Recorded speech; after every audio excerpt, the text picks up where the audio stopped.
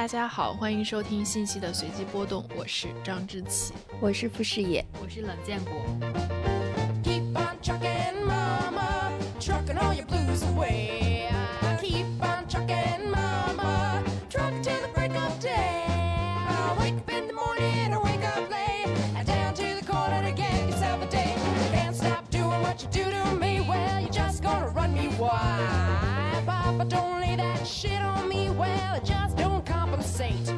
今天是我们的38特别节目，耶！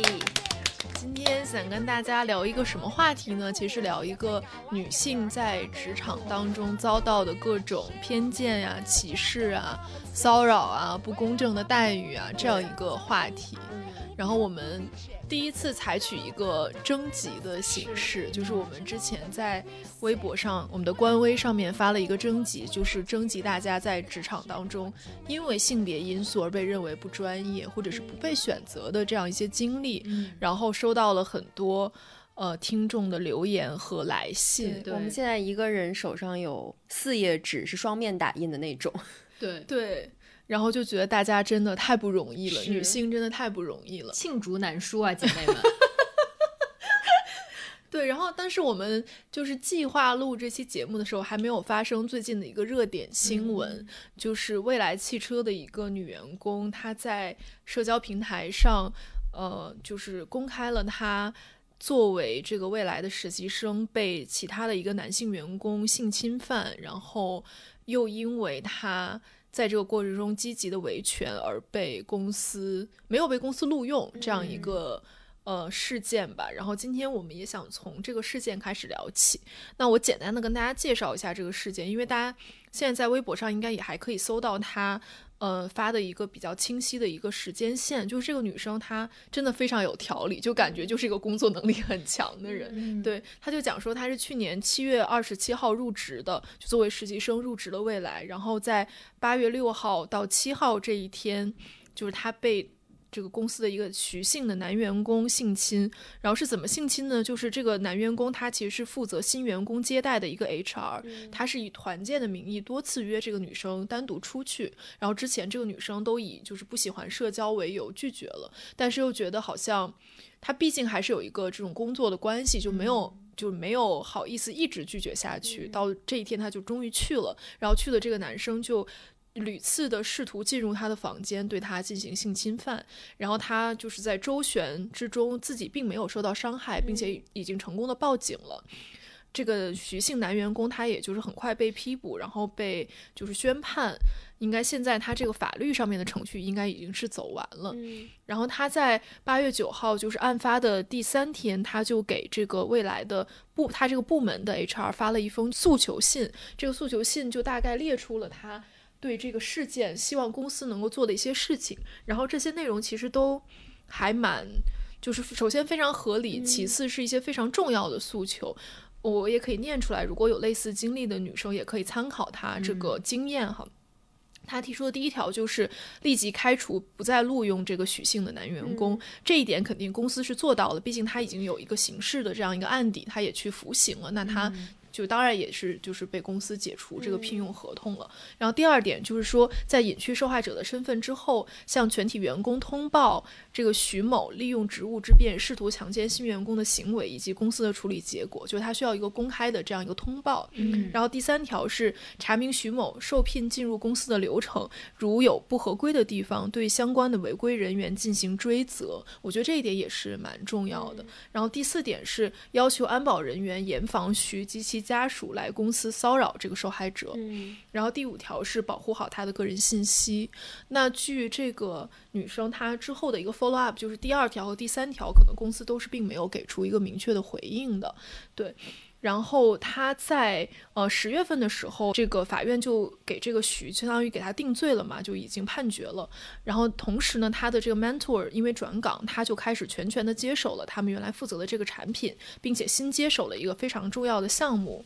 然后在11月29号的时候，他就进行了转正答辩。然后12月当然他答辩可能就没有通过嘛，然后12月他就经过了多次沟通之后就获悉了他不被录用的真实原因，是因为 HR 想要一个低风险的人，想要维护公司的形象，并且不想为此担负责任。所以这个也是他最终选择站出来曝光这个事件的一个原因。那它里面也提供了一些佐证他工作能力的一些证据，比如说他负责的产品曾经登上了 New Day 应该就类似于说像苹果每年的那个发布会一样，然后他这个产品是由未来的这个应该是 CEO 吧，就是李斌他亲自去 present 了，就说明这个产品还是很成功的。然后另外就是他在被通知已经不被录用的情况下，还向他的领导申请等待这个项目的专利申请结束之后再离职，相当于他完整的跟完了这个项目的全过程才离职，所以他在今年的2月13号就正式离职了。然后我觉得这个事件其实还能说明挺多问题的吧。首先就是说，其实在一个这种相关法律法规更健全的一个情况下，假设在这样一个情况下，其实公司对这个强奸的发生实际上是负有一个间接责任的。对，如果说受害者其实他想要起诉公司索赔是完全成立的。对。然后其次其实是公司有义务回应这个受害者他提出的诉求，通报这个案件的处理结果。然后我觉得调查这个它的入职流程是否存在违规也是一个很必要的问题，是因为他在这个入职培训的过程中是否接受了职场反性骚扰的这个培训，我觉得也是一个重要的因素，而且也是判定公司是否对此负责的一个重要的因素。那我昨天在微博上看到有人讨论这个问题，就是说这个职场反性骚扰的制度对于公司来说究竟意味着什么？就是对于公司来说，它是意味着公司要承担保护员工的一个责任，还是说意味着公司有点像一个 disclaimer， 对，就是说它是有一个对自身风险管理的这样一个因素在。我觉得其实这两点是不矛盾的。我就想到说在《傲骨贤妻》里面，他就有一集他讲了这样一个事情，就是说他们这个律所因为这个超支，就是预算不足吧，然后就要砍掉一些预算，然后他们就说想要砍掉这个他们律所的律所，主角工作的这个律所发生了任何性骚扰的事件，那他们聘用的另外这个律所会为他来打官司，那这就是会产生一笔费用嘛，他们就想就是节约这笔费用。那怎么节约呢？那这个他们雇佣的这个律所给他提供的一个建议就是说，你要让你的全体员工都上一个反性骚扰的课程，那这样就可以节约这笔预算。那我觉得在这个 case 里面其实就可以看到说，在一个法律法规更健全的地方，一个公司它如果发生了性骚扰性侵的这种事件，它是会面临一个真实的法律风险的，它是会被起诉并且可能面临这个高额赔偿的，这是一个真实的风险。那它为了去规避掉这个风险，而对员工进行这种反性骚扰的培训也好，各种各样的保障也好，其实它既是承担了保护员工的一个责任，又是规避了企业可能会面临的高额赔偿的这样一个风险，就是利人利己。对，就是它这两点其实并不是完全对立的一个关系。但是我觉得这个前提是他的员工可以通过法律手段维权，而不需要像这个未来的当事人一样，他一定要在社交媒体上通过曝光自己隐私的方式来追求正义来维权。我觉得这是有一个非常大的区别的。那如果是比如说对于未来来说，它其实是并不存在一个真实的法律风险，并不是比如说它会被追索这个连带责任，它没有这样的风险的情况下，那它当然可以选择通过解决受害者的这样一个方式来解决掉这个问题，来规避掉这个风险。那对于他来说，保护员工的责任和规避企业的风险，这两者就是完全对立的。对，就他可以通过不保护员工的方式，通过辞退他的方式来维护企业的这样一个声誉也好，或者是他的法律风险也好，就是我觉得这一点就是只有在这样一个环境下，他这两点才是对立起来的。而且他还可以通过一个预防的方式来解决这个问题，就是在面试在招聘的环节就筛选掉这些有维权意识的员工，就他仿佛说这好像是一个服从性测试一样。就包括我们那天在征集的过程中，也有一个女生她提供了一个案例，她就说她在秋招面试的时候跟他同一个专业的男性同学被问到的都是一些跟专业比赛活动相关的问题，但是他被问到的问题是如何看待00后整顿职场，如何看待996和加班。我觉得这是一个非常有意思的现象，就是它可能有两方面的这个 implication。 一方面是说，比如说女性会被默认为承担更多的照顾家庭的责任，所以她可能更不愿意加班，不倾向于加班，没有办法像男性一样996。另外一点可能是不是年轻的女性现在被认为更具有反思能力和反抗意识，所以她需要女性给她这个额外的承诺，她才能成为她的员工，对吧？我觉得这一点其实还蛮有意思，就让我想到说，我们之前聊狗屁工作那一期，我们就聊过格雷伯在狗屁工作里面一个非常重要的观点，他就是说这个自由竞争资本主义社会里面的私营企业被认为应该是最高效的，就是因为这个高效是由这个自由市场来保证的，自由市场的逻辑就是所谓的优胜劣汰嘛。那你在一切的这样的比如说招聘或者是任何的选择上，你都应该倾向于选择那个更有效率的人。那比如说在未来这个 case 里面，这个女生她显然是一个非常合格的员工，就她在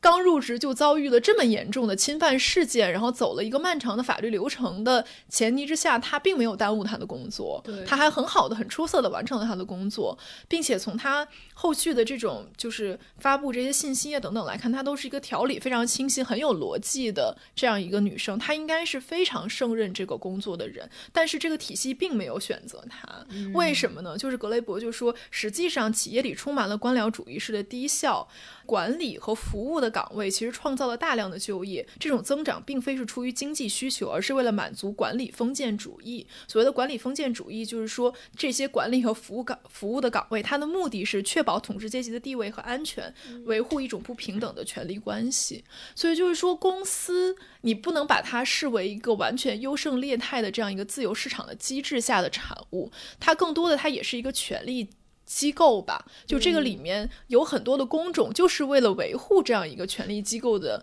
存在而存在的。比如说像这个未来的 case 里面这个 HR， 就它就是一个所谓的管理和服务岗位嘛，那他的工作明显就是在这个公司里充当一个保卫者这样一个工作。其实它也是不分男女的，就是男生和女生都可能会在职场当中遇到类似的问题，就是他被侵犯了权利，但在维权的过程中反而企业选择解决它而不是解决问题。但是可能女性更容易落到这样的境地，是因为女性也更容易成为职场性狩猎或者性骚扰性侵犯的这样一个受害者。对，然后我们今天其实也不是为了专门聊这个例子哈，只是说我们在计划这期节目的时候，就是刚好遇上这个事情的发生，然后我们其实征集的很多例子都跟这个例子有相似的地方，就包括这个里面他提到的就是一种在录取，就是在招聘或者是招生过程中就有一个明显的性别偏好的这样一些问题。然后在我们的征集里面其实收到了大量的回复吧，然后涉及到招生和招聘启事的，其中有一个听众就给我们留言说，他的好朋友是一个女生，是学化工的，然后他最近就去参加学校的招聘会， HR 再次出现对， HR 问你的近视多少度，然后这个女生就回答说400-500度， HR 就说这个度数有点太高了，我们不要这样的。然后他后面一个男生也戴眼镜，这个 HR 就越过这个女生问那个男生你有没有挂科，那个男生表示有，对， HR 迅速回答说没事，这个不影响的。这个故事很有意思，就是你觉得好像他这个眼镜只是一个借口，就是他其实就是对，他其实就是不想招女生，但是又不能明晃晃的说我们这个职位只招男生不招女生，所以他就可能遇到每一个女求职者他都会想出一个这样非常离谱的一个理由，然后拒绝他。如果我不戴眼镜可能会问你的发型是不是不太好，不太适合我们这个画工，或者说你的身高体重，反正就是肯定有一些他能找出来的这种理由。对，而且我觉得他写的很好，就是这个场景非常典型，他正好是一个男生和一个女生，就有点像一个对照实验，然后你就能看出来那个变量到底是什么，那个变量其实就是性别歧视嘛。对，而且反而专业性在这里变得不重要了，就好像而且挂科了都可以。对，是对，然后下一个女生她就说她是摄影方向的学硕应届毕业生，最近几周找工作的时候跟我的同门男生同时投简历，有2/3的公司只给男孩回复，给我回复的2个岗位只有老师。在专业时间已经很丰富的情况下，面试会被问是否举得动稳定器拍摄，大部分公司还是认为男性更有力量更抗用。这个就是我作为这个同样是摄影专业出身并且做过摄影记者的女性来说非常有共鸣。就是之前同样跟男性摄影记者出去跑新闻现场的时候，就会有人很好奇的打量你的背包，然后问你背多少斤啊，然后他们那种长镜头你能不能背得动啊，就是只是一个摄影背包和一个镜头，就是像我们这种1.6米以上的女孩子也是可以的，就是不用非强调比如男性更有力量。然后而且摄影师他不光是一个跟力量有关的一个职业，对啊，他是一个艺术创作。而且我记得之前微博上有一个应该是一个女性摄影师，就是举斯坦尼康也举得特别稳，然后就被认为很厉害。其实有很多女性都可以做到这一点了，就是男生和女生其实都是可以通过锻炼来获得力量，就男性的力量也并不是天生的嘛。对啊，对。然后下面几个例子都是那种明显女多男少的行业里面出现男性被系统性优待的这样一个问题。其中一个女生她是给我们发邮件，她就是一个师范院校的女应届生，她说在教师的招聘中男性自带加分属项，由于师范类院校自古女多男少，物以稀为贵。其次，由于教师行业的特殊性，就是说一个老师他要带一个固定的班，可能要带着这个班一直升级嘛。所以招聘的时候，这个学校就会询问女老师的婚姻状况和生育意愿，从而判断女老师会不会因为休产假而给学校的常规工作带来麻烦。在这种情况下，就是非常偏好男老师。然后他说他曾经参加过就是市里的一次教学竞赛，作为志愿者参加的，一共有25位参赛者，只有1位是男性，然后最终这个男老师得了1等奖。然后就是赛后有一位评委老师，这个评委老师也是一位女性，就跟他说，看这就是男老师的优势。评委听了一天雷同的课，看了一天仿佛流水线生产出来的漂亮女教师，审美疲劳，但男老师站在讲台上就能让人耳目一新。他说我不理解，但大受震撼。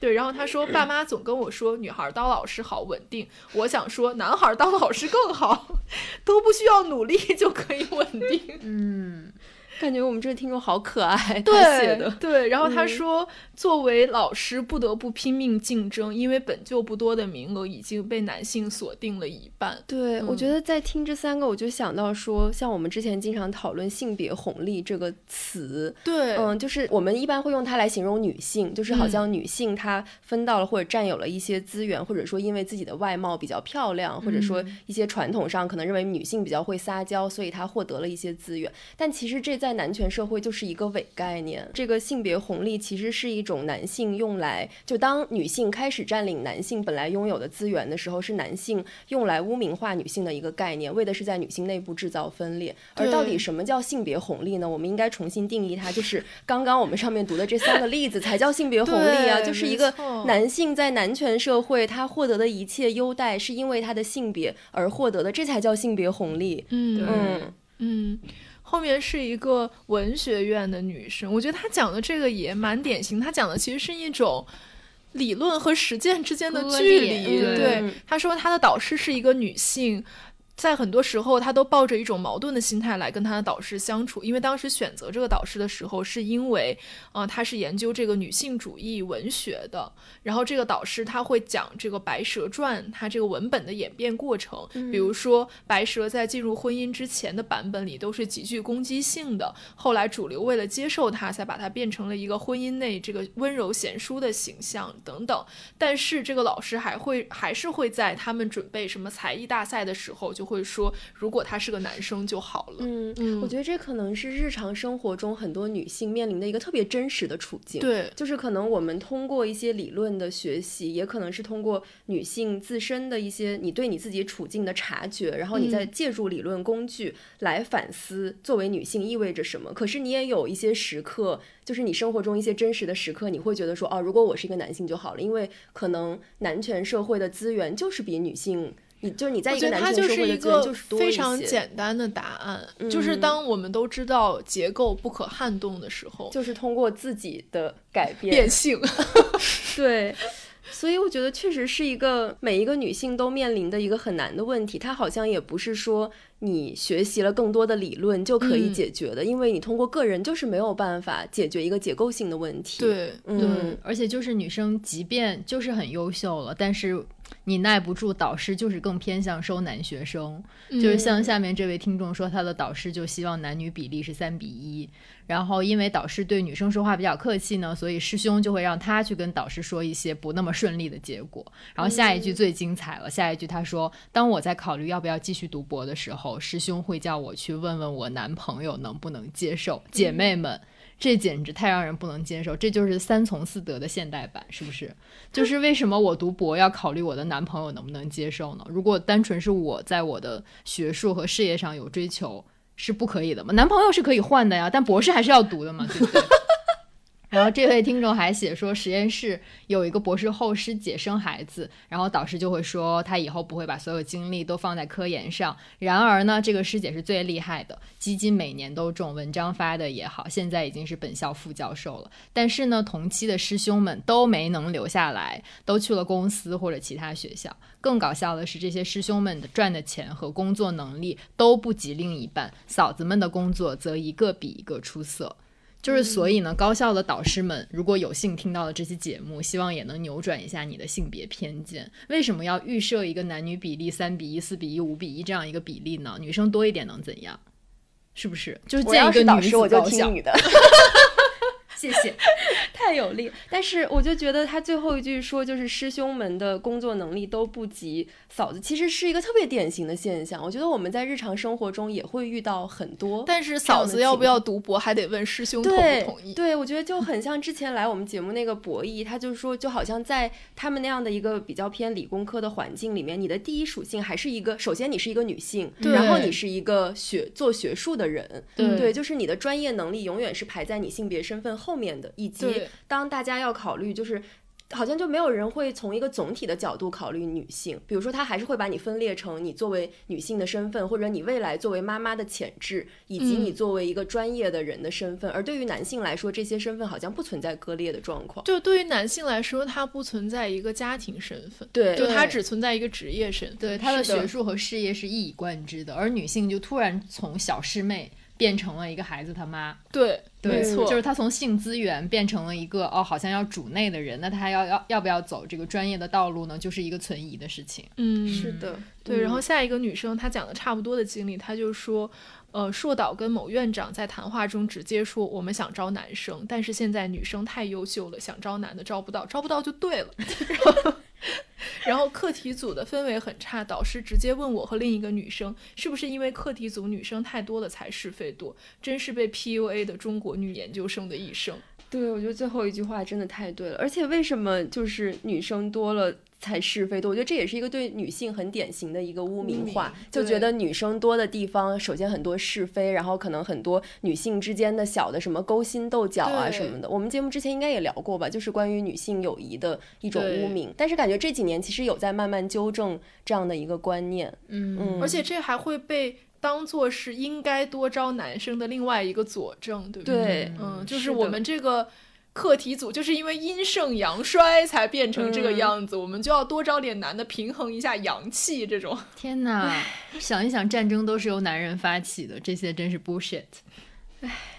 接下来我们想要讲一些职场对于女性的非常典型的一些刻板印象吧。然后这个听众他就说，我的工作是一个外企的翻译，跟客户对接的场面会比较多，有时候也会接触到对方公司的 top， 闲聊时不止一次被说你这份工作还挺好的，够稳定，适合女孩子。虽然我个人也是偏好比较稳定的工作，但听到别人把这个刻板印象加在女性身上很难受，同时觉得在这个岗位上的自己又在加重这种刻板印象，每次听到内心都很挣扎。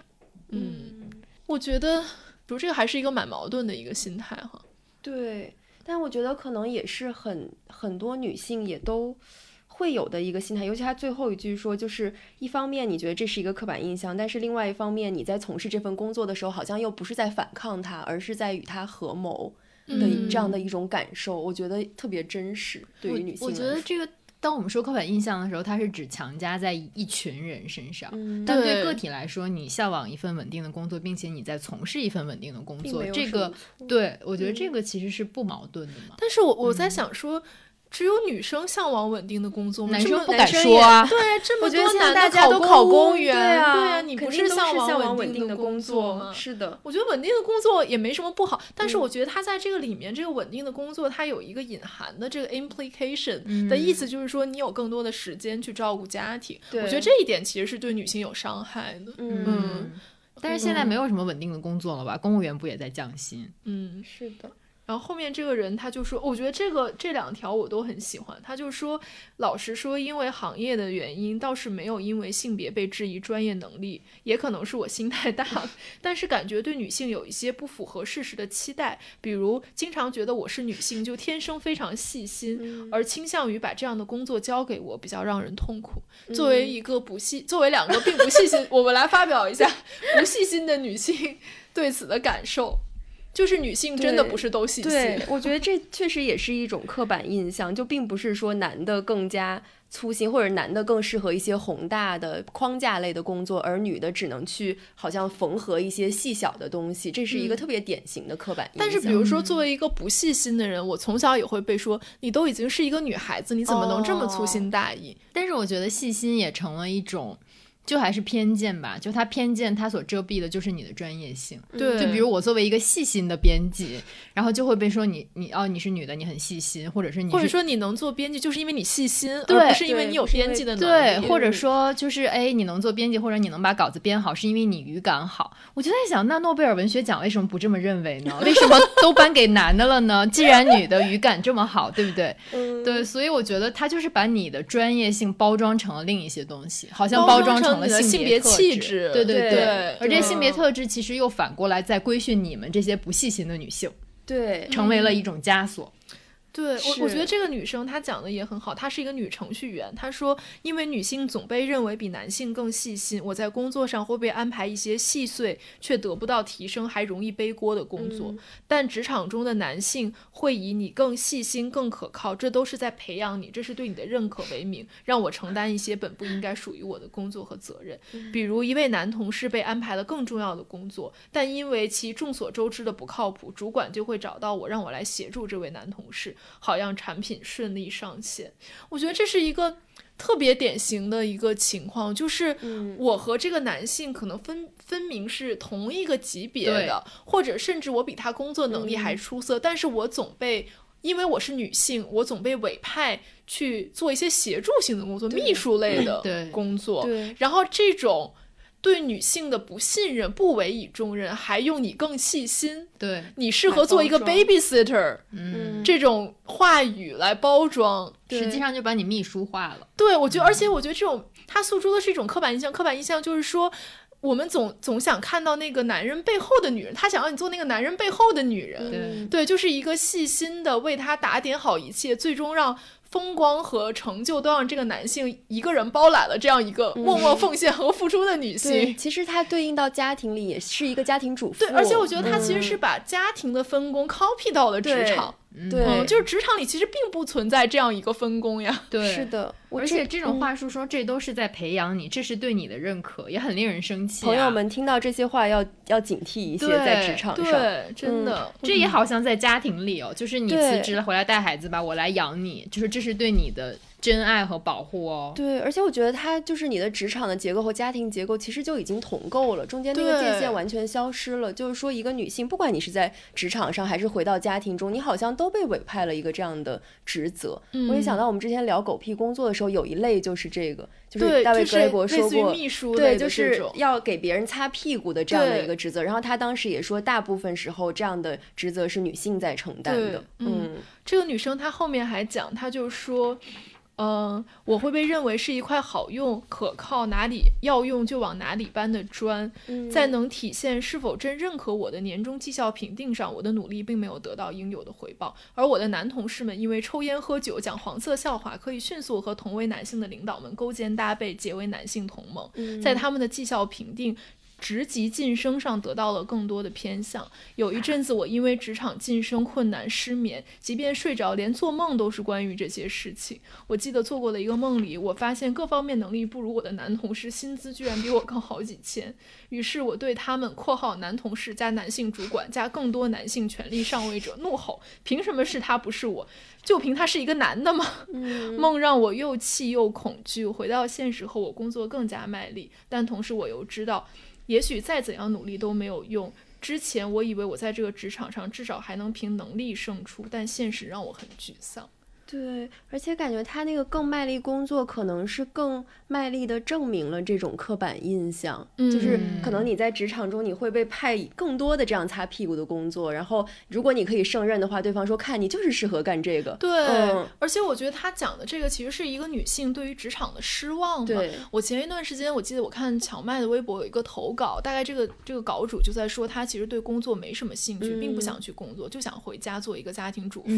然后那个下面的留言就都在指责他，就说你怎么作为一个女性，你怎么能主动的放弃工作呢？然后这个时候荞麦就说，你们以为女性在职场当中能获得那种男性在职场中获得的成就感吗？其实很多时候是不能的，是因为整个的工作的系统它就是系统性的偏向男性的。而那个游戏规则它其实就是为男性制定的，比如说他讲的这些通过抽烟喝酒讲黄色笑话结成的这种男性同盟，这个就是男性的游戏规则，女性是融入不到其中的。是的，所以女性在职场当中经常获得的其实是一种非常努力的但非常挫败的这样一种体验。对，而且我觉得就好像现在我们经常会讲说，如果你在家庭，你对家庭失望，对家庭作为一个制度失望，那你就要把更多的希望投注在工作上，就是搞钱。对，但是工作作为一个制度，它难道对女性就是公平的吗？对，其实它说明的就是说，不管是工作制度还是家庭制度，它其实都是同构的，它都是父权和男权制度。对，而且我觉得如果不是因为工作系统性的排斥女性，女性又怎么会回到家，怎么把女性赶回家庭里呢？对，我们跟开云那3期节目里，就是我觉得也向大家呈现了，就各行各业，虽然在大家看来可能是比较光鲜的这种高校研究者啊，或者导演或者创作者那里，女性都是有天花板的，并且那个玻璃天花板其实越来越可见。然后也我觉得在经济不好的状况下，它就会越压越低嘛。对，肯定就是先回家的就是女性啦。对，而且我感觉这种对于工作的失望，就是我们刚刚也在聊说，在我们这样的一个行业存不存在大家讲的这一些问题或者什么。我自己的感受就是随着一个行业它越发展，就是可能在它最初期的时候，它也许没有什么利益的时候，对，它也许是一个野蛮生长或者比较自由，也是一个没有嵌入现有权力结构的这样的一个状态的时候，对，女性会觉得在里面更加自由。而当它越来越发展，可能会有一些大的平台出现，会有一些按照既有的权力规则运行的这种制度出现，并且在慢慢生长的时候，女性在其中就是会感受到一种被排斥的感觉。对，我觉得这个是我们这几年特别明显的一种感受。所以我那天就发了一个朋友圈，因为我微博也发不出去，我就觉得说，就是不管是这种平台的矩阵，还是一个国界的划分领地，就是女性在这里面并没有一席之地，从来没有被许诺过有一席之地。女性是没有国家，也是没有领地的。女性的一生是和公狗撒尿标定领地的行为做斗争的一生。对，就是感觉大家可能会看似说我们在这样的一个职业是一个相对来讲会比较自由的这样的一种状态，比较友好。对，但实际上当它越来越发展，你就会感受到它和整个大的国家的运行逻辑其实是同构的。而且我觉得它有点像是在攫取女性的劳动成果，就是可能它在野蛮生长的阶段，它很多的成果是由女性创造出来的，但它一旦被平台化了，被这种纳入了这样一个体系，男性就会忽然出现来攫取女性已经存在的这些劳动成果。对，而且我还想到就是之前好像戴锦华的那篇文章里面就在讲说女性是不是真的进步了，就以电影行业为例，他就提到说现在很多女性获得奖啊什么的，然后其实是因为男性在逐渐离开这个领域。我觉得这其实也是一个现实，就是什么时候女性能够出来呢？一个是说当一个平台比较野蛮生长最初期的时候，另外就是说当男性对当他开始衰落了的时候当男性远离这样的一个领域的时候，女性才能获得本应该得到的这样的资源和机会。这让我想到倪战葛当时讲那个猎巫，就是最早比如这种社群或者村庄是由女性来管理，然后这些人的生病是由女性来治愈的时候，然后它是一个怎样的状态，然后那后来他被猎巫了，然后男性开始夺过来，然后开始统治民族国家，然后开始统治这个科学技术，然后到最后环境破坏了或者产生了越来越多的问题呢然后女性又要反过来去修补它，然后去弥补这个错误。好惨啊，太惨了。哎，好吧，我们后面接着聊一下就是更惨的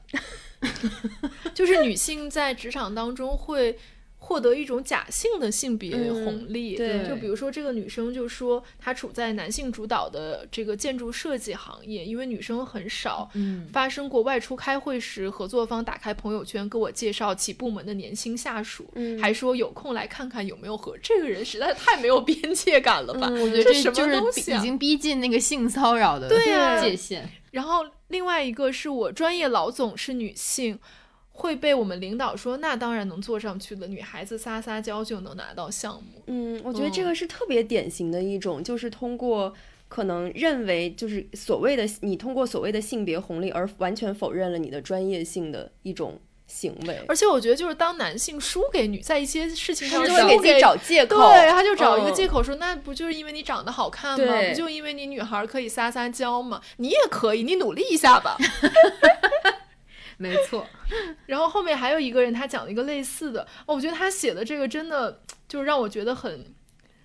就他写的其实是两个故事，但是同样一件事情，他就说他曾经作为一个 team， 他是在一个这种会计师事务所里面工作，他说作为一个 team 里面的小朋友，曾经参加过一个跟外部机关单位打交道的项目，在项目瓶颈期曾被一位女性的 team leader 开玩笑说，如果该机关不认可我们的方案，就让我去领导面前抱大腿哭，然后该项目的男性经理听到后也认同着大笑。他说这个对话发生在开放的工作环境中，甚至就在我面前，周围全是各自忙碌的同事，没有人停下他们手中的工作，仿佛这种言论不过是跟往常一样头脑风暴后的可行性方案之一。我当下陷入沉默，无法参与玩笑，也无法明确反对，因为觉得自己作为小朋友对项目进程没有什么实质性贡献，唯一能做的就是接受这种无伤大雅的玩笑。然后我也知道他们不会真的让我去哭，但是后来他们这个项目又来了一个比他更初级的一个，天哪，这好可怕，一个女生，然后同样的玩笑又再次发生在她的身上，然后这个时候这个女生她就更纠结了，她说我这次作为旁观者反而更纠结了，因为最初我虽然感到不适，作为被开玩笑的对象没有发生，即便事后我后悔没有明确表明自己的态度，但同样的问题再次发生时，我却再次选择了沉默。她说我怕被误解为我不仅认可自己的价值是作为性资源存在，还看不惯更年轻貌美的女性来争夺这个 title，这个假象令我毛骨悚然。我觉得他分析的好准确，就是很细腻，对，有非常多的层次。我觉得一个就是他说这个，就是他自己作为旁观者态度更纠结。就是我生活中也会遇到这样的朋友，可能他在职场上遭遇了不公正的对待，一开始他自己觉得还好，但是他看到他有人也同样遭受了不公正的对待，我觉得好像就是一个体认的瞬间，就有点像说性骚扰的案件发生，它不只发生在一个人身上的时候，女性就觉醒了，就知道说这不是一个个例，这其实可能是一个系统性的问题。对，而这种时候其实那个体认就是会让你站出来的一个很重要的动力之一。而且我觉得他会有一种愧疚，他会觉得说是因为我当时没有站出来反对，所以这个事情再次发生了。是的，是的。而且有的时候发生在自己身上的时候，你会合理化这件事情。对，会因为又是你初次经历，你可能也会在震惊和羞愧之中度过那段时间。然后当发生在比你更年轻的人身上的时候，这个容忍就会变得更难吧。对，而且我觉得他说的这个就是一个源源不断的循环机制，就充分说明了职场是一个什么样的地方，以及这种工作形式它是怎么组织起来的。它是一个制度化，它已经被制度化了，这种玩笑。对，所以它其实是一个这个制度的一部分。就如果不是你，就还有新的人或者更下一辈的人，就像螺丝钉一样，像耗材一样，不断的被投入进去，这样一个系统。而且我觉得他在里面也点出了说女性为什么难以结成同盟。对，就是一方面是说他们都受制于这样一个环境，他们都是这个 team 里面比较初级的这样的员工，他没有办法去反抗这个制度性的玩笑，没办法反抗他的上级。另外一方面他们彼此之间还是竞争的关系。是的，而且就是他们彼此之间其实当他进入职场的时候就被设定成竞争的关系，因为他自己说这个忌惮就是他害怕被别人认为说看不惯更年轻貌美的女性来争夺。我觉得这个其实就是说明了我刚刚说的那个性别红利它到底是什么意思，就它其实是男性为了防止女性在争夺男性资源的时候用的这样的一种污名化。就它这个例子上就非常明显，就是能看出来说就是当女性进入一个男性主导的场域的时候，其实那个蛋糕就是那么小，而当你想去争夺的时候，你就会被男性认为是潜在的敌人，以及你们内部的这种团结就是会对男性造成威胁，所以女性就一定会以一种分裂的方式存在。是，我觉得这个其实反映了女性的共情吧，在职场里的共情。我觉得但这种共情很容易也被污名化，就是说女性特别情绪化嘛。就我们就收到了好多反馈，就是说女性在职场特别容易被贴上这样一个情绪化的标签。然后这个听众就说他曾经有一个下属，然后压力大或者感到委屈的时候就会在工位上吧嗒吧嗒掉眼泪，然后跟老板1v1聊天的时候也哭了，然后几次下来呢他也感觉到不适，也不知道说什么去安慰他的男老板，就特别害怕女下属会哭，然后还会记得说这个人哭了几次，女生真是太情绪化了，再也不招女生了。然后在这个时候他听到再也不招女生的时候，他就会觉得特别不爽，他就会觉得在我自己招人的时候我要优选女生。然后但他也会劝下属说不要在别人面前哭，是不是能哭的人也共情？我觉得这个括号他说但是他自己被老板骂也是偷偷跑到厕所哭，是就是哭在职场上成为了一种不被允许的行为，一个禁忌。对，而且我记得我们当时做内外那期的时候，对，我超级喜欢那个回答，就是我们问他说你们作为一个大部分员工是女性的公司有什么不同，然后内外那个创始人小鹿他就说不同可能就在于我们是一个允许在办公室里哭的公司，而且他说遇到什么不顺我们一起哭一哭就好。对，我觉得超级喜欢，那跟本公司也很像嘛。对，就真的非常像。而且我就觉得其实对于情绪化的这个就也是对于女性的一种污名化。我觉得背后是因为男性他不知道该怎么处理或者面对这种情绪，尤其是可能当他在职场上的时候他需要把这种情绪隐藏起来，我觉得这导致的一个后果就是可能他会把这种情绪发泄在家庭里面，就很容易造成家庭暴力。对，而且我觉得就是男性他发泄他情绪的方式跟女性可能是不同的，就是被规训为不同的。比如说男性就会冷暴力啊，或者男性就会发怒啊。我就想到那种大家那么崇拜乔布斯，就是看那个乔布斯自传《奉若圣经》，不就讲他怎么在办公室里面骂人吗？就是那不是情绪化吗？是很情绪化然后被大家认为是一种领导力，就是一种 alpha male 吧，就是什么马斯克、特朗普。对，其实我觉得他们都是非常情绪化的人，他们都是有情绪管理，对，他们都不是情绪病理化，对，他们是有病理性的问题，应该去看病。是的，他们要是能哭一哭，说不定就不用去看病。对，而且我觉得一方面是可能男性不知道该怎么面对，就是不知道怎么发泄自己的情绪，另外一方面可能他们在日常和工作中他们也不知道怎么应对女性的这样的情绪。我就想起来我之前就是我的猫生病病危去看医生的时候，我去的第一个宠物医院是一个男医生，然后那个医生就跟我说你的猫可能就是很严重，要签病危通知书。我当场就哭了，然后因为我完全很慌，然后也没有想到这么严重，然后那个医生他反应就是手足无措，一句话都说不出来，就给了我那个通知书，就说那你在这里先自己冷静一下，然后就走了。后来我就换了一个医院，换成了一个女医生，然后那个女医生就特别特别好，最后我的猫还是去世了，但是在就是要进行安乐死之前，那个女医生就过来拍了拍我说你不要难过了。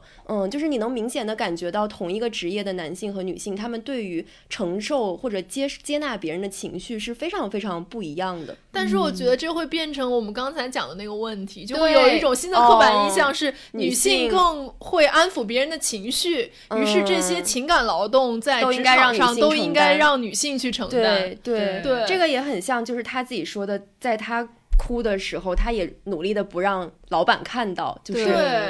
我觉得就是女性面临的双重困境。对，然后他后面又说，他说其他的跟我老板一个级别的，他们有5个男的2个女的，男的老板们经常抽烟 social， 或者又都很能喝，大老板也很能喝，2个女老板不抽烟不喝酒，目前2个女老板的部门都被瓜分的快没了。我跟我老板探讨过这个问题，他说不抽烟也可以 social 啊，只是他们不 social。我觉得这是一个更深层的问题，都不仅仅是一起抽烟的问题，他是说你有很多信息其实是不跟女性分享的，因为你们分享信息的这个场合就是你们在一起抽烟喝酒，对，甚至还可能是嫖娼，对购买性服务的这种场合，你可以说女生也可以抽烟也可以喝酒，但是女生能去购买性跟你们一起去购买性服务吗？非常典型，就是一个男性同盟里面的这样的一个准入仪式，而女性是从一开始就被排斥在外的。是，而且即使你抽烟，你在天台上也不会跟他们站在同一个角上抽烟，就他们肯定会在另一边抽烟。而且可能就是你去跟他们，你加入他们，他们还不想让你加入，他们就不说话，他们还躲开呢。是的，对，我还想到之前我有一次收到过一个那个网友的留言，他说比如说你在工作的时候同样是出去休息一会儿，比如说2个女生一起出去买奶茶，就经常会被领导说你又开小差出去买奶茶了，但是2个男生比如说站在公司楼下抽烟就被认为是非常正当合理的，但其实他们都是离开了工作岗位。对，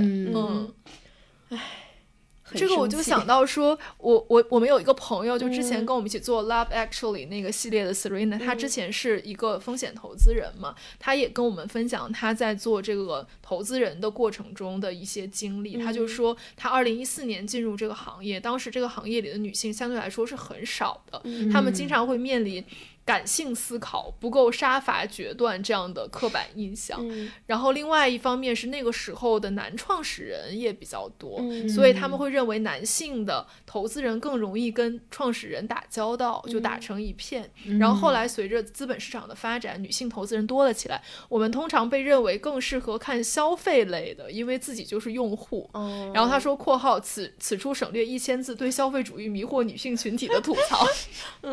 我觉得这个也是一个很有意思的点，就是其实你会看消费也是你的专业能力。对，其实你作为一个所谓的专业消费者，这个本身也是一个能力。是的，对，就比如说之前我听燕外之音他们有一期就讲，对，他说比如说女性经常会被认为是就会买，但其实很多女性是承担着为这个家庭买东西的劳动的。对，这是一种劳动，沈阳老师告诉过我们。对，就是说你要选，然后你要去比如说你双11你还要定闹钟啊，然后去理解那些很复杂的那些规则啊什么的，这些其实都是一种劳动，但这个不被认知为劳动，然后被认为是说，哎，你不就是平时买东西你就会看这个赛道了。而且我们之前不是也聊过，就是从消费上来说对女性也有很多偏见，就是女性被认为很爱买，但是可能单价上面你消费的一个东西可能相比男性消费的车呀、音响呀或者电子产品表啊，其实是便宜很多的，但是没有人说男性很消费主义。对，然后他后面就说，而男性在这个行业似乎就是默认选项，永远不需要接受基于性别的评判和考量。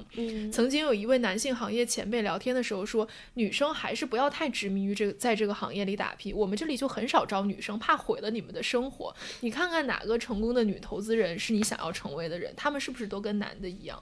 他说我有点懵，想说为什么那种干练果决的样子就被认为是男的那样。我觉得这个也蛮有意思，就是说其实有很多职场上被推崇的品质被和男性气质画了等号。对，就是说女性其实也可以拥有这些品质，但是她们被性别化的认为是男性气质，而女性如果做到就被认为是男的，像男的一样，而像男的一样就会毁了女性的生活。对，它毁了女性的生活，它的等号就是等于你嫁不出去。对，或者说你家庭婚姻不幸福。是的，对，这个我做摄影记者的时候也有这个体验啊，就是那些男前辈就会跟你说，你看成功的女摄影记者都是男人婆，就是指的是他们虽然很干练，然后工作能力很强，但他们没有性魅力。当你表现出专业性，比如有一些采访你做了并且做得非常好，比如当时北京有一个爆炸案，有一个面包房的燃气管道爆炸，然后我去采访，只有我一个人发现现场是有一个小孩的脸部神经被割断了。我不仅采访到了那一家人，而且我还带那个小孩去八大处的整形医院给他安排了手术。是我中间联系了比如这个卫生部门，联系了多方面才安排上的。然后回来之后领导就会跟你讲，哦，就是女孩子适合干这个事情，就好像采访到小孩，采访到老人，并且帮忙做这些不属于你职责范围内的事情，然后体现了你作为一个女性的照顾天性。没错，就是啊，就是你即使不是那种外表上的男人婆，然后你出色的完成了你的工作，然后这就会被认为是因为是你的性别赋予你的一些方便，就是你像男的也不行，不像男的也不行，对，怎么着都是你不专业。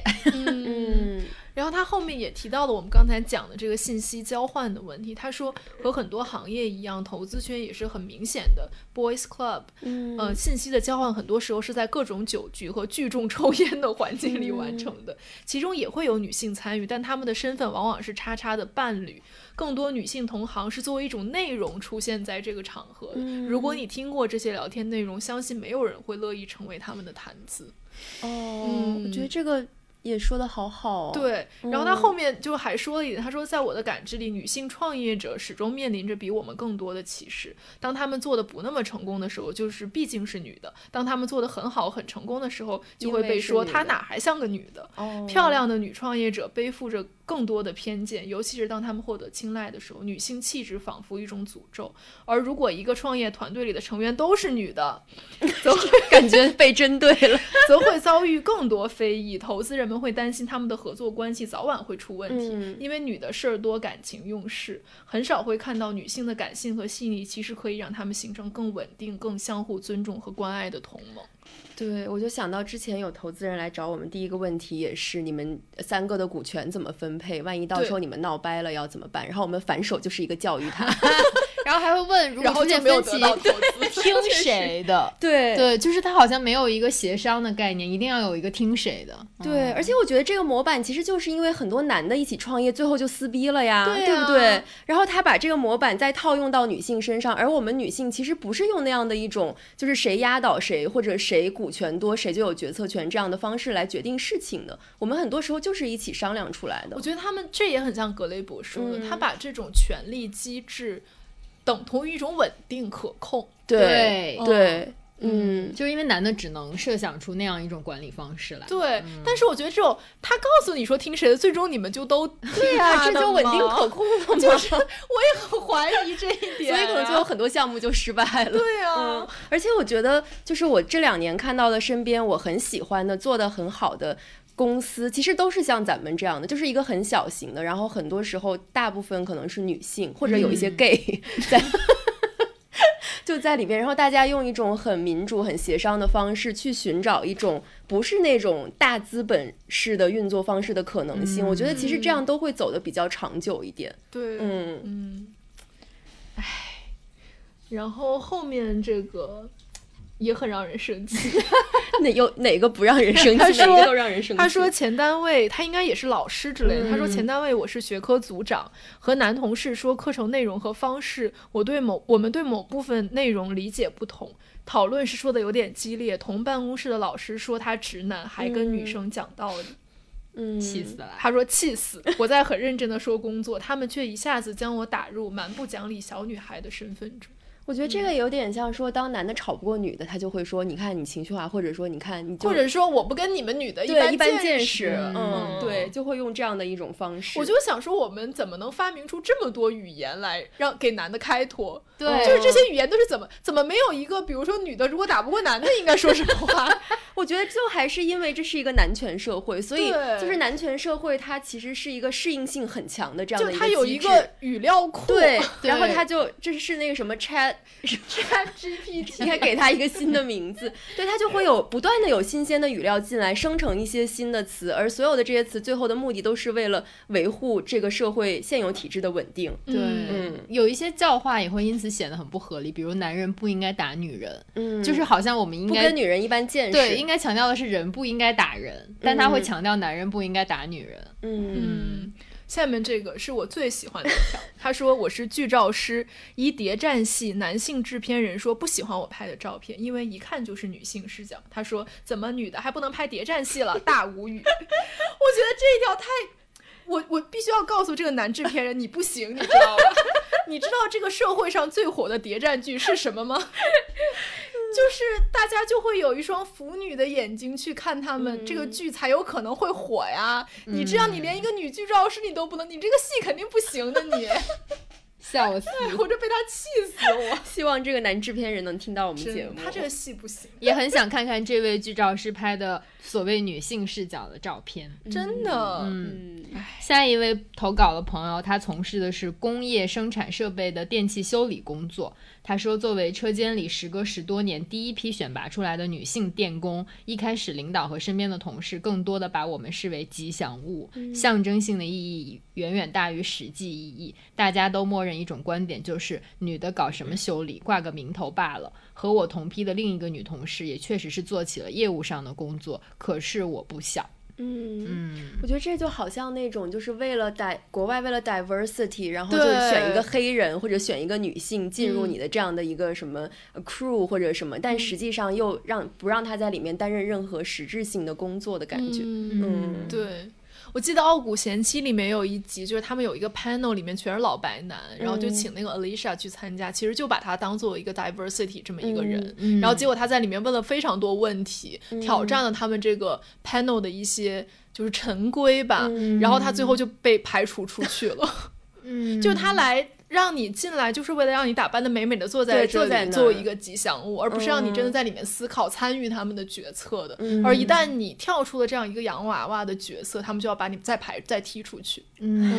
我觉得职场上可以这样来思考 diversity， 就是也可以让男的去尝试抱合作方领导的大腿，对吧？万一领导好这口呢，是不是？这个事情不能完全留给女性来做，真的是。我觉得下面这个女生就因为她也是给我们写邮件，她写了很长，然后她分析也是就是特别的细腻。她说她的专业是遥感，一个比较冷门的工科，因为这个专业涉及到部分野外勘察的作业，女性一开始就因为体力差异被冠上不适合遥感这个病。怎么女性什么也不适合，也不适合汽修，也不适合遥感，适合什么到底？也不适合拿斯坦尼康。对，然后说在这个领域里，那些颇有建树被业内认可的大多数教授都是男性，但其实我们这个专业的学生男女比例是2:1，成绩在专业里排在前面的也有不少是女性。于是我一直在思考，占据总专业学生人数1/3的女性为什么会逐渐消失在该领域的科研前端。这个思考过程我发现性别歧视和偏见就像一座大山一样难以撼动。在同学眼里，学院里那些看起来为数不多的女导师总给人一种难以相处很 push 学生的印象，真实情况往往是她们急需足够的论文成果和科研项目让她在这个对女性不太友好的行业站稳脚跟，但她们又不在院里宣传平台推荐的导师名单里，也很少有机会抛头露面，于是她们每年招到的学生都很少，以至于她们被迫 push 自己以及自己的学生发表足够数量的论文。她们把自己大部分的精力放在学术研究中，从而失去了参与重大科研项目的机会。但长期的科研项目是学生了解老师的窗口，也是在行业里扎根的重要条件。这就像是一个恶性循环，造成了学生对女导师的偏见，也让行业内女性不适合当大导师这种论调更加根深蒂固。这也好常见。对，我觉得他真的写出了这个系统是如何的，就它里面写说女性是如何消失在这个行业前沿的，就是说这个系统让它如何消失的。是的，是一种系统性的晋升。对，而且我觉得有时候我们看到一些就是获得了不错成绩的女性，你会觉得她太 pushy 或者非常 aggressive，好像仿佛是又把它归结为一种性别特质。对，但是其实它可能正是被这种系统压榨到这个地步的。或者说他为了在这样的一个既有的系统里取得成功，他不得不变成现在这样，或者说不得不用这样的方式才能在这个系统里面站稳脚跟。对，我今天看到我一个朋友，他说他今天去看了那个布兰切特那个电影《塔尔》，他说他回来的路上就一路在公交车上哭，他说他知道他应该憎恶这个角色，就憎恶他滥情滥权，就他其实在里面演的是一个反面角色，是一个女性滥用权力的这样一个故事，但他就是忍不住去想他为什么会变成这样一个女性，就是当他变成一个成功的指挥的一个过程中，他是不是经历过我们刚才讲的这些过程，才导致他变成了这样一个人。我觉得这可能也是生活中很多时候女性，比如说你做到中层或者高层，你面临的一个问题，就是好像你既是一个受害者又是一个加害者。对，就是一方面你当然是这个体制的受害者，你可能为了进入这个体制你牺牲了很多，但是同时当你握有权利站在那个位置上的时候，你又不得不成为一个加害者，就是没有其他选择。对，或者说这个系统已经把你塑造成了一个加害者，因为这个系统就是选拔加害者。是的，是的。我觉得还是站在高位的女性太少了，以至于我们当遇到一个女性就会去把她归类。比如去年那个英国的新任女首相上任的时候，大家就会问她是不是一个新的撒切尔。但是因为男性领导人太多了，然后他们每个人都是自己，他们每个人都可以完全做我，而女性就一定要在历史上找一个模板把它套进去。她要么是一个铁娘子，然后要么就会变成像去年应该是芬兰的总理吧，就是在舞会上跳舞，然后就会也会被认为不专业。就是为什么一个在高位的女性不可以做她自己，可以不像撒切尔，同时保有她个人的生活呢？对，你说这个我想到就是我们的朋友李哲，他前几天不是写了一篇棋评嘛，就是在讲女棋手的风格，然后他里面有一段就是说在行业的叙述语言中，当你说一个男棋手的风格，大家会用五花八门的词来形容，比如说 A 有什么什么风格， B 有什么什么风格，每一个都是很独特的很具体的个体化的风格。然后当形容女棋手的时候，女棋手的风格就是被以统一化模糊化的方式隐藏了，就很多业界的人对女棋手的评价就是好斗，然后他说背后隐藏的其实就是不理性。对，所以女棋手的风格在行业里是以一种非常模糊的面貌，而且是一种很均质化的面貌出现的，而他们并没有被当成一个有着自己风格的个体来被评价。所以我感觉就是跟建国说的也很像，就是因为太缺少一个行业里太缺少这样的女性榜样。而且我觉得就是它这个里面也是很污名化的，就是女性有竞争力就是好斗，对，就是很 aggressive。 对，其实我觉得背后还是男性的不安全，因为他在抢夺你的资源，他在进入你的一个领域，那你就把它定义为好斗。对，其实谁好斗呢？对啊，谁好斗啊，对不对？太生气。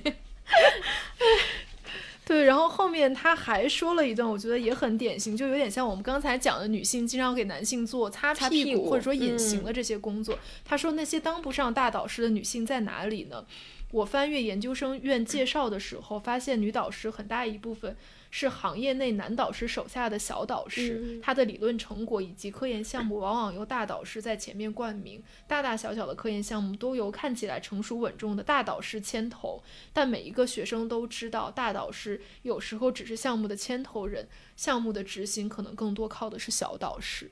就也有点像我们说的男性在收割女性的成果。对，对，我有一个朋友，他就是他们的项目的这个牵头人也是一个男性，然后他就是在里面相当于是一个这个项目的一个成员吧，然后他们这个项目牵头人就是拿着他们精心做的这个 PPT， 然后出去讲课收割成果，而其实我这个朋友他的劳动就没有被看见。感觉这种事情就是很多。然后后面还有一个人，他讲的是婚育的问题。他说需要干活的时候就是难道怀孕就什么都不用做了吗？需要评优的时候就是怀孕就算了，马上休假了。怪不得没有人生孩子，反思一下吧。齐齐辣评。下面一个也很令人生气，这个就是你看不到女的都会对她有歧视。就是有一个听众说，多年前曾有客户打来电话咨询技术问题，我接起电话说喂你好，然后对方的反应是女的啊，怎么是女的啊，就挂掉了。然后他到现在还在懊悔说为什么当时要守着破教养没有怼回去。这个就让我想到了女司机。对，就是女的不能给你解决技术问题。对啊，你要是觉得男的能解决，那你咋解决不了？你是不是男的吗？逐渐上头。逻辑满分。然后下一个听众也提到说，女医生经常会被叫护士，这个确实好典型。我觉得这个很典型，而且我觉得这个是我会很警惕的事情。就我前2天不是陪我男朋友去看急诊嘛，然后他那个急诊也是会有很多看上去真的是非常年轻的女医生。我在看他的时候，我就会想说，无论是医生还是护士，我都会叫他医生，就是我不会因为他看起来可能年轻或者什么，我就叫他护士。我觉得还有一个例子就是现在理发店里，因为所谓造型师、理发师都是男的，所以你看到女的就会觉得她是助理或者洗发小妹。就是现在好像。我不知道为什么，因为我小的时候在我那里还是女性的理发师多，但现在就是大家叫理发店里的小妹都觉得她是前台或者是洗头发。我一直剪头发那个地方就是洗头的和理发师全部都是男的，但前台是个女生。对，连理发师这种行业都要把女性排除在外。对，然后最后、我们这个 section 最后一条其实就总结了我们刚才讲的所有。他就说，从事环境相关的监测和科研工作，因为学环境和化学分析本来女生就很多，实验室里基本都是女生，只有领导是男性。不管去政府还是学术会议，一般台下女生是大多数，但台上的领导几乎都是男性。这个就是太典型了，这个就是解释了为什么会发生之前所有的问题。对，就是像上野说的，因为政策的制定者全部都是70-80岁的老头，才会有这种问题。我前2年在讨论这个女性写作的研讨会上，还都是男的呢。对。而且我觉得这种，因为我们听众应该很多都是在可能有一些在学术界什么的，这种应该就是一个特别典型的现象。而且我觉得还有一种现象，就是当你以一个女性的身份去参加会议的时候，大家会当你是透明的。就是我有一个朋友遇到，就是他去一个学术会议，就他首先是作为观众在下面，然后它是一个和康复和医学有关的会议，然后前面他看到就黑压压就是中年男性秃掉的脑袋。对，就是首先他可能大部分是男性，然后终于有一个女性参会者发言了，她是一个医生，然后这个主持就介绍说，下面有请我们的美女医生来发言。对，然后他自己平常在科室可能发言的时候，轮到他或者他老师也是一个女性，而他们整体的环境男性偏多的时候，他就说明显能感觉到没有人在听他们讲话。就是会把你当成一个透明的存在，或者认为你说的话就是不重要。我说这个我就想到说，我之前在香港有一次跟那个周雪光老师一起吃饭嘛，他说他觉得现在在社会学界其实女性的力量很大。他举了一个例子，他就说他们整个这个社会学的学会其中有一个女性的组织，就是说女社会学家他们的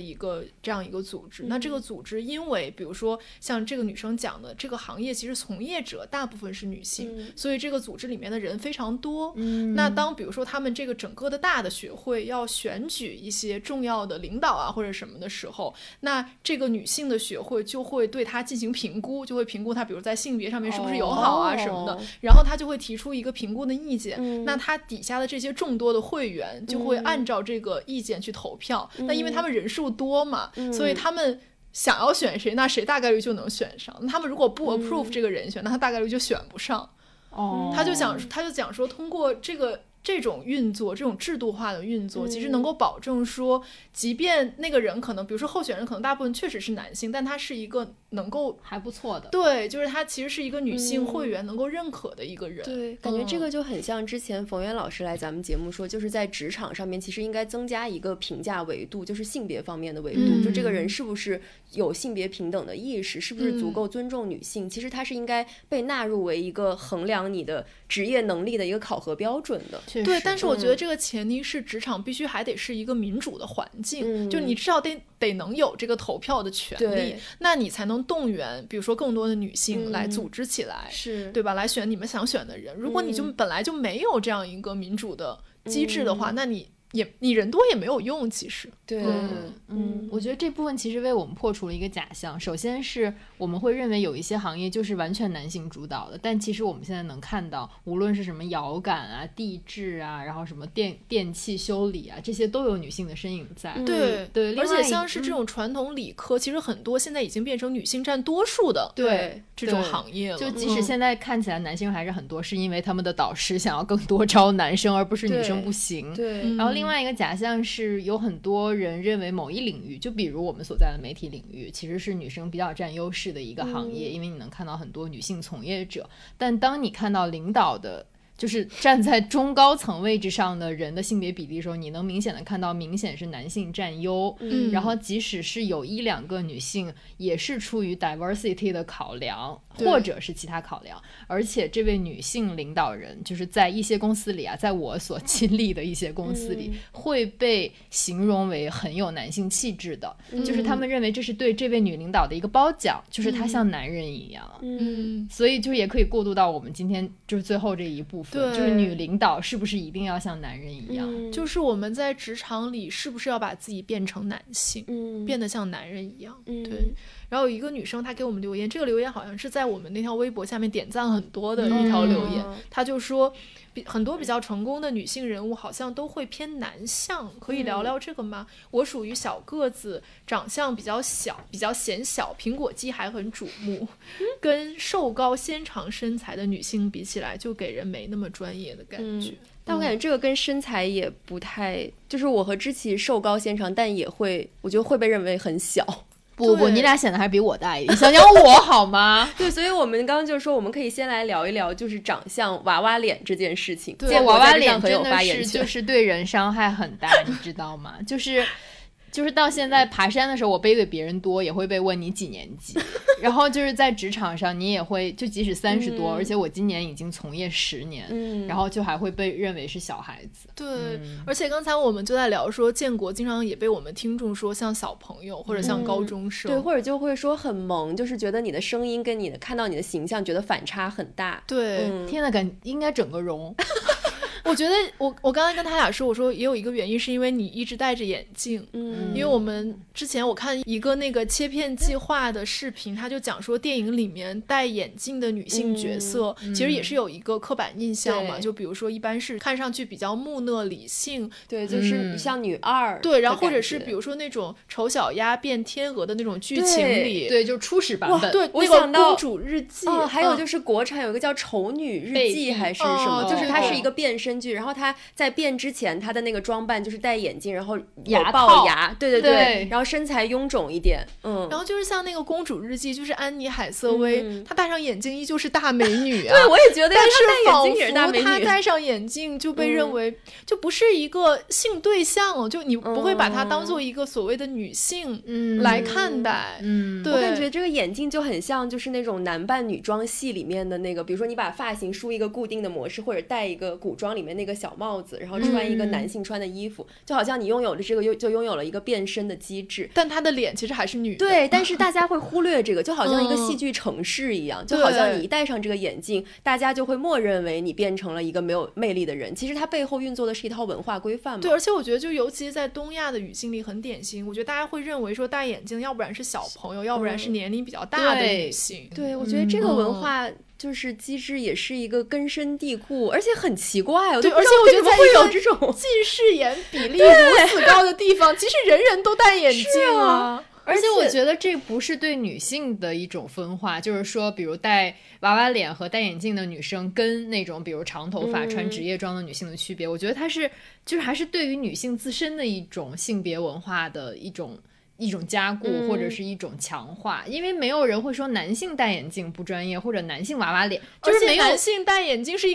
往往是一个加分项，什么斯文败类，就是或者比如说就是影视剧里面那种，比如说他长得其实但是戴上眼镜就还能看，对，就像那个高启盛，他就是戴眼镜，大家就会觉得他这个装扮很好，然后不是还有一种专门的斯文败类，就是你戴上眼镜就痞帅，就有一点又显得你有一点文化，就是这个道具对男性和女性是起到了完全不同的作用，而且为什么没有人说男性娃娃脸呢？就明明男性也有脸胖乎乎的啊。对，就是感觉娃娃脸确实是一个针对女性外貌的一种评价，而且我觉得就是比如说如果你不太是那种符合传统上女性性别气质的人，他就会觉得你没长大，其实不是因为你真的，有些人不是因为他真的显得很小或者怎么样，只是说他没有一个社会对应的长大的模板。对，就比如说之前推迪就是说他总觉得自己是小朋友的原因是因为他不知道自己长大的模板是什么，是的，所以他永远就只能把自己定义为一个小孩。我觉得还是因为大家印象中长大的模板太单一了，对，是的，就他没法接受成年人也可以是多元的，或者是成年人也可以是中性一点的，没有那么女性化的。对，是的。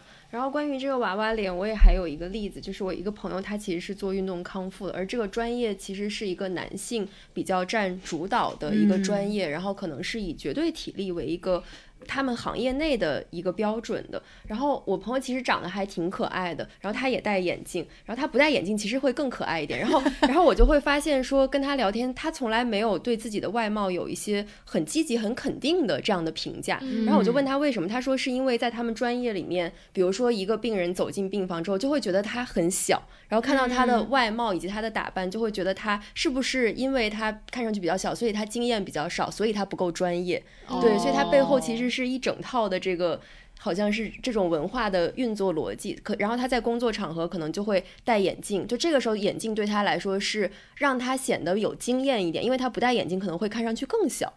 变成了一个他经验加成的这样的一个道具。所以我感觉可能很多女性在就尤其是长相可能比较偏娃娃脸一点的女性，在工作中都会有这样的困扰。对，我记得之前我们跟一个记者朋友聊天，他也说他去采访的时候会刻意把自己往成熟上打扮一点，这样他的采访对象会更尊重他。对，我记得我之前也是，我去采访，我就会遇到那种采访对象完全不把你当回事的那种情况。就那次我在打车回家的时候，那个司机就问我说：“你现在上大几？”对，我也是，就是比如说我每次回家跟我爸妈一起出去或者买衣服什么的，因为我一般也都戴着眼镜嘛，然后他们就会说：“啊，你小孩上大学了。”对，然后我妈说她都工作好多年了。但是在不同的专业吧，就是在理工科也有一些女生会为了凸显所谓的专业啊，就是穿得很朴素。就是这位投稿的听众就说，他在秋招找工作的时候投递的是一些技术类的岗位，进行视频面试的时候就会故意穿得很朴素，穿 T 恤衫或者格子衬衫，素颜不化妆，希望给面试官一个先入为主的印象，表现自己是一个沉迷技术，无意把时间浪费在其他地方的人。虽然他平时其实会穿更加女性化的衣着。他从他的女性朋友那里听说了面试的其他故事，那位形象气质俱佳的同学因为化了淡妆，面试官就隐晦地暗示他为什么要来做技术工作呢？后面果不其然就挂了。我觉得他这个也是一种系统性的对女性的排斥，而且他其实背后运作的标准就是你要像一个既有职场里面的一个男性，你要以他为模板。有很多理工男可能他们就是穿格子衫，就是这样子去上班，然后这就被认为是一种专业的表现。对，而且我觉得在这个环境里，其实如果你打扮，可能又会变成一个猎物，反正就是你怎么着就是你会变成一个潜在的性资源的感觉。怎么着都不对。化不化妆，穿不穿正装都不对，都可能有风险。我觉得这就说明女性就是持续处于一个被凝视和被评价的状态，因为没有人这样要求男性啊，也没有男性也不面临这样的困境啊。然后后面这个女生她也说，她说我是一个喜欢研究穿搭的人，而身边的同事几乎属于几个月都不换外套的那种，每天穿的好看，能让我迎接崭新的一天的心情也好起来。但是在这种环境里会被慢慢消磨掉。我刚开始选择跟大家靠近，将自己同化，其中还有一部分原因是因为打扮的花里胡哨会不会让自己看起来不够专业，会存在这种担忧。实际上也没有他括号说其实也没有很花里胡哨，只是每天排列组合穿不重样而已。其实我觉得这就是可能在有一些国家这就是一个基本的礼仪。对，就是如果说你每天穿，比如男生你穿同样的衬衫去上班，会被认为是没洗衣服，对，或者没洗澡，或者是我不知道，我觉得有一些文化里会被认为是一个不专业的表现，对吧？然后他说过了一段时间之后，外表上进一步选择不锋芒毕露后，我自己都开始对生活变得不抱期待了。我不行，不能再这样了，我需要毫无歉意的美着。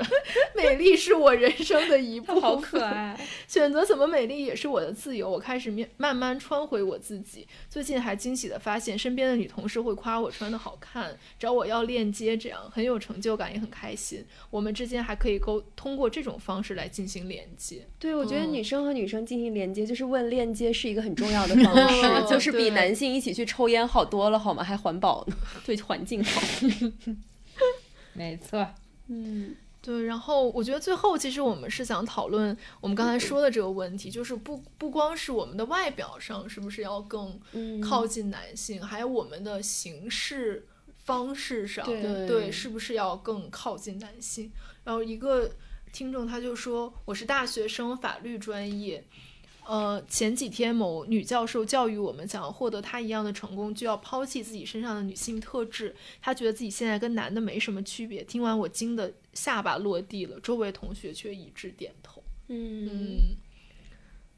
然后最后这个女生她是一个女程序员，我觉得她讲的这个就是我们节目之前总在讨论的一个问题。他说，我有一位权力上位者，脾气非常火爆，一点小事就会把我批评得很惨。我和对方在工作中和私底下已经相处了2年，我知道对方为人没有那么糟糕，但也正因为在理解对方行为时将他当成一个具体的人来看待和理解，才让我处理这种糟糕行为给我带来的坏压力和坏情绪时身心更累。而我并不想像那些处于权力上位的男性那样理直气壮地把压力施加给下位者，因为这样就会进入一个怪圈，权力上位者压迫我，我在压迫处于权力下位的人，我很不想这样做。对于处于我权力下位的同事，我总是慎重使用权力，有时候我这种慎重被认为是脾气好说话有耐心，反过来却成了身处权力下位的同事对我和工作的糊弄，甚至是对我专业性的质疑。在给还处于试用期的男性新人同事讲解业务代码时，对方见我是一名女性，就表现出不耐烦和不认真，不按时完成我交给他的其他工作。我让组内的另外一位男性去带他时，他又表现出愿意听对方说话。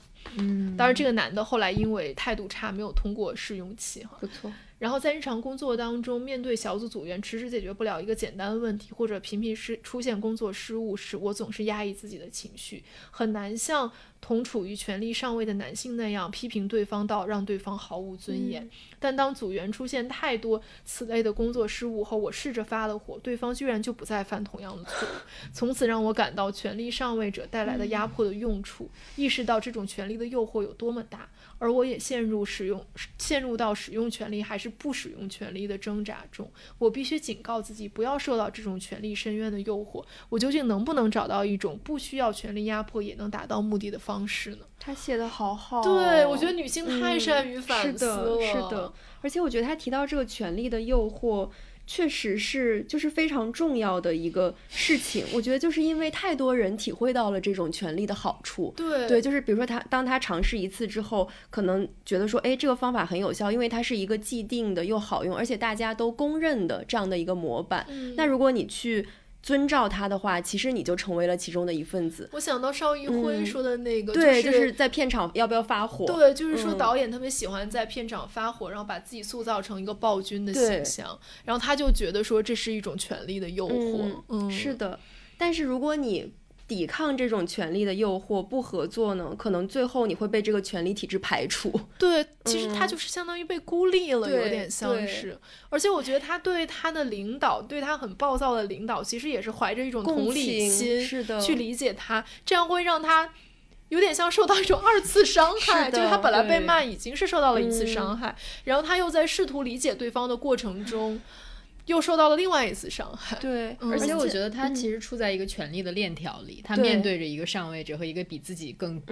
低阶的一个下位者，他其实是在反思自己作为这个被管理者和管理者的双重权利。对，然后他其实我觉得他看到了一些权力可以松动的地方，但是很难。对，就是所以我就觉得就是刚刚我们聊的很多其实都是一个系统的再生产，源源不断的再生产。那当你被卷入这个系统的时候，你到底要怎么做？我觉得这个问题真的是挺无解的。就是你要去顺从嘛，你顺从的话就会变成一个可能是加害于别人的人，但是你不顺从呢，你可能就会被孤立，最后被排除于整个系统之外。而如果你想去改变这个系统，你是不是还是应该去加入它，然后努力的去改变它呢？对，而且我觉得它这里面也回应到我们刚才讲的很多问题，就比如说如果你表现出一个理性沟通的姿态，反而会被认为是好欺负。对，你发火反而有用。对，我觉得这种其实你说到底是女性不理性吗？是女性情绪化吗？其实不是的，是女性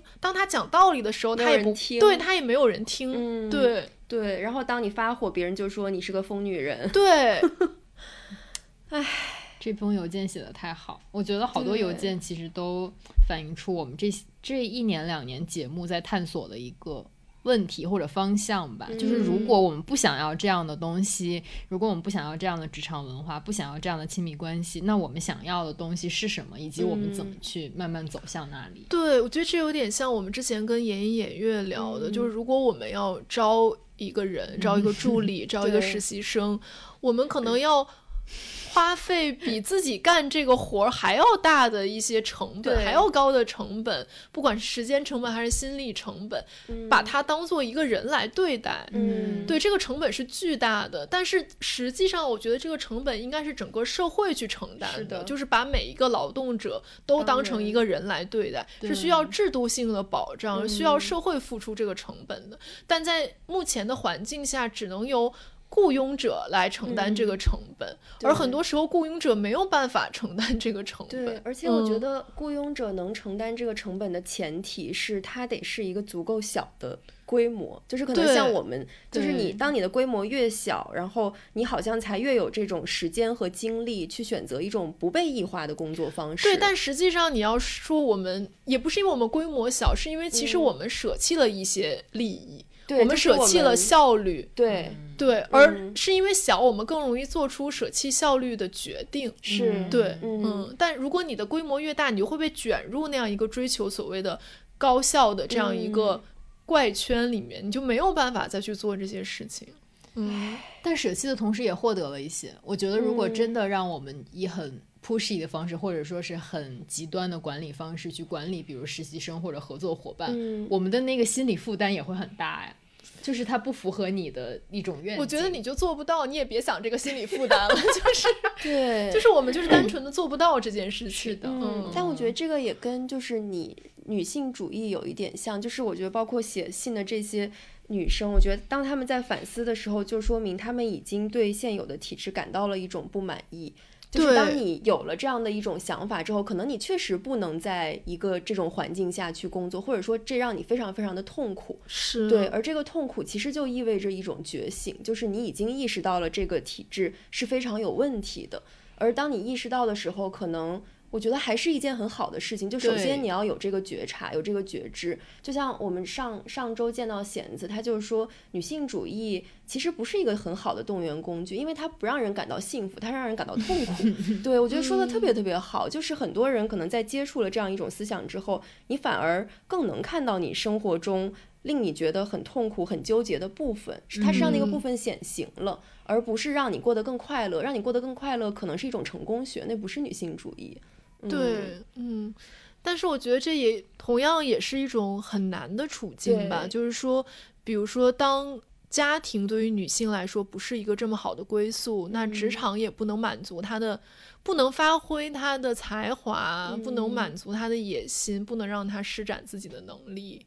然后当她发现这个工作体制、工作制度和家庭的制度其实都是对女性不公平的时候，她要去哪里？我觉得这也是一个问题。但是我觉得就是可能女性就是要先出走。就是可能出走是第一步，而也许在出走的时候我们并不知道自己要去哪里。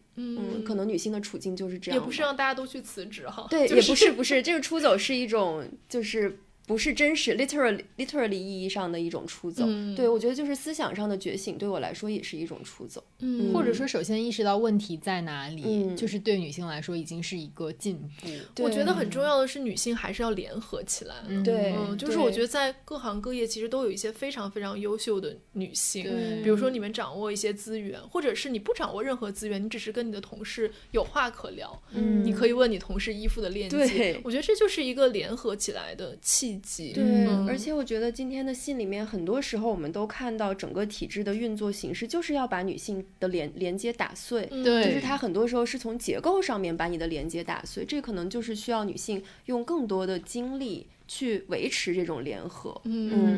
就是上周末李哲把他那篇文章的预览发给我看的时候，我就建议我说这篇文章的标题可以叫如何抑制女性下棋。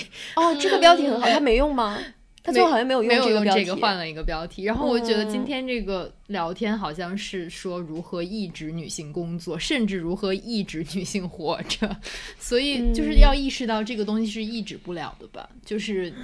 当你意识到有人在抑制你的时候，其实你在打破这种束缚。对，而且我觉得也像是，我觉得这种投稿的形式是我们第一次做嘛，其实我觉得也还挺不错的，就希望大家能够在彼此的经历当中其实获得一种安慰和力量吧。就首先是你不是一个人，就是你遭遇的这个问题不是你自己的问题，是整个这个系统的问题，还有很多很多女性跟你有相同的遭遇。然后其次我觉得真的是大家可以联合起来做点什么。对，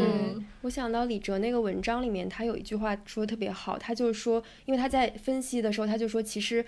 有关围棋的这个是关于围棋的叙述的，就是个体的风格的呈现是由一系列的叙述所建构的，这里的叙述不是每局棋的胜率和输赢，而是对每个棋手每一步棋背后流动着的思维和精神的捕捉呈现。然后我就觉得可能对于我们这个征集形式来说，它其实也是千千万万个叙述，就是叙述本身很重要，它也很有力量。就是当你开始去讲述一个故事，或者当你开始思考这个故事它原来是怎么讲述的，现在我们要怎么讲述，将来我们可以怎么讲述它的时候，这本身就是一种很有力量的行为了，我觉得。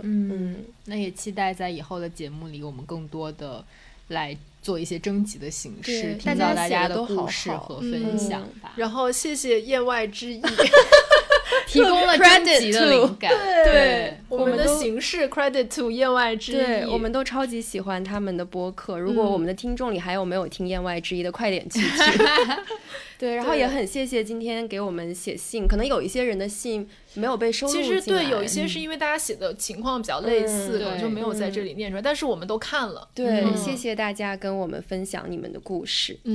然后今天是38国际劳动妇女节，对，然后祝所有给我们写信的女性劳动者，祝我们所有的听众妇女节快乐，妇女节快乐。那我们就下周再见啦，拜拜。Mine eyes have seen the glory of the flame of women's rage, kept smoldering for centuries, now burning in this age. No longer are we prisoners in that same old gilded cage. That's why we're marching on. Move on over or we'll move on over you. Move on over or we'll move on over you. Move on over or we'll move on over you. For women's time has come. You have told us to speak softly, to be gentle and to smile. Expected us to change ourselves with every passing style. Said the only work for women was to clean and sweep and file. That's why we're marching on. It is we who've done your cooking, done your cleaning, kept your rules. We gave birth to all your children and we taught them in your schools. We kept the system running, but we're laying down our tools. That's why we're marching on. Move on over or we'll move on over you. Move on over or we'll move on over you. Move on over or we'll move on over you. For women's time has come.